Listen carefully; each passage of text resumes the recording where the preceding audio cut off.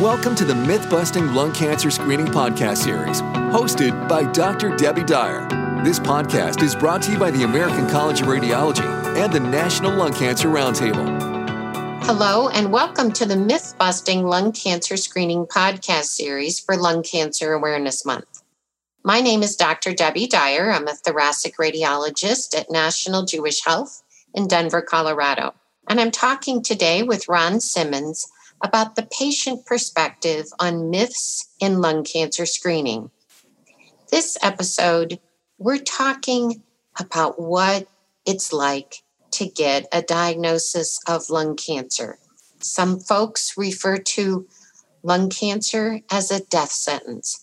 Ron, what was your experience and what do you think about that? Well, hello again, Dr. Deb. Lung cancer as a death sentence.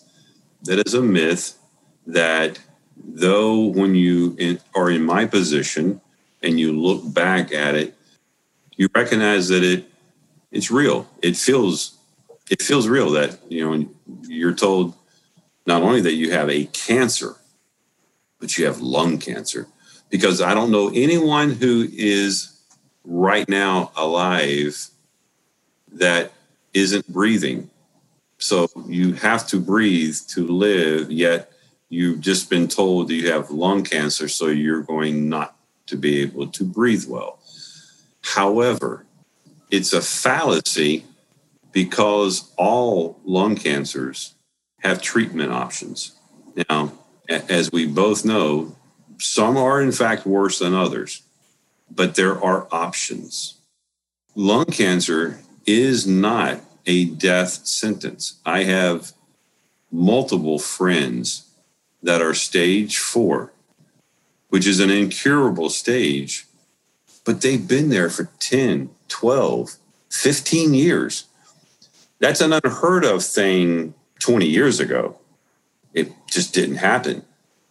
But today, because of people like you, Dr. Deb, other researchers, other oncologists, we can beat it. We have hope. And there are targeted therapies that can be used for your specific cancer type when proper genetic testing is done of your cancer cell to be able to go in there and identify a treatment plan that is unique and specific for you. So the research, the treatments that have been coming about over the last 20 years, 10 years, these are blowing away the myth that cancer, lung cancer, is a death sentence. When you keep a positive outlook and a positive mentality toward your treatment plan, this is why I say it is so imperative that every single one of us have a relationship with our oncology team, that we put trust in them and we have an understanding of what our treatment is and how our treatment is going to be, and then what our treatment does to us. If you have side effects, you must communicate that to your oncology team. They need to know how it's affecting you. You don't need to cover it up. You don't need to be big, bold, and bad and say, I can handle whatever side effect. You need to let them know that. So thankful because of the research that has been done, the federal funding that's been done, the private funding that's been done. We're destroying the myth that lung cancer is a death sentence. Oh, it is so encouraging to hear you talk about it that way. And we have made so many great strides in recent years. Have you ever encountered anyone who has said to you, well, I think I'm just too old to even be treated? Have you talked to anybody about that sort of thing? And that, somebody who might not even want to be screened because they feel like they would just be too old to get treatment? Well, actually, Dr. Deb, one of the programs that I work with in a phone buddy program, there is a 72-year-old man that I was just introduced to a couple weeks ago. And we actually texted this morning.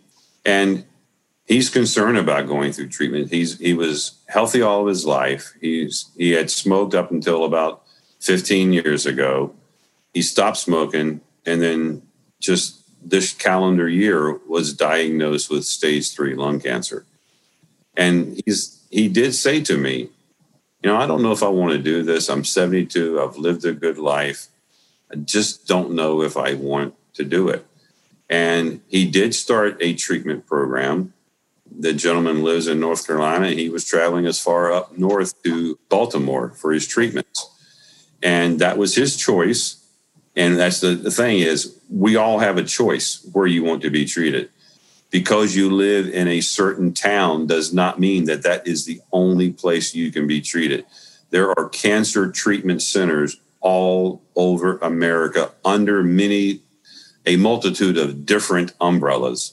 So find the one that will work with you and create a treatment plan.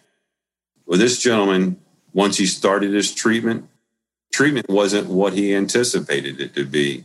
All of us, when we started cancer treatment, expect the absolute worst. I know that when I began my lung cancer treatment program, I had just completed a book about a gentleman who, a child, had cancer. And this gentleman eventually climbed to the top of the highest mountain in the world and placed a cancer flag on that mountain, Mount Kilimanjaro, for lung cancer survivors. Well, when you read his story about how bad the chemo and radiation did to him, it scares the bejeebies out of you. But there again, his treatments were in the 80s. This new friend of mine started his treatment, no side effects. Hasn't had any. He's going through chemo and radiation, and it's nothing like he expected it. He is only experiencing fatigue. And you know what? At 72 years of age, we all get fatigued, so we just take a nap. It's quite simple.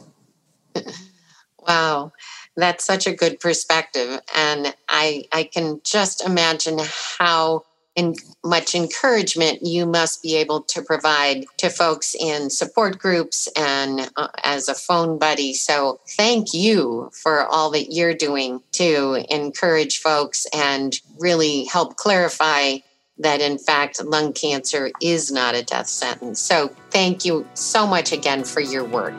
You're very welcome. This podcast is brought to you by the American College of Radiology and the National Lung Cancer Roundtable.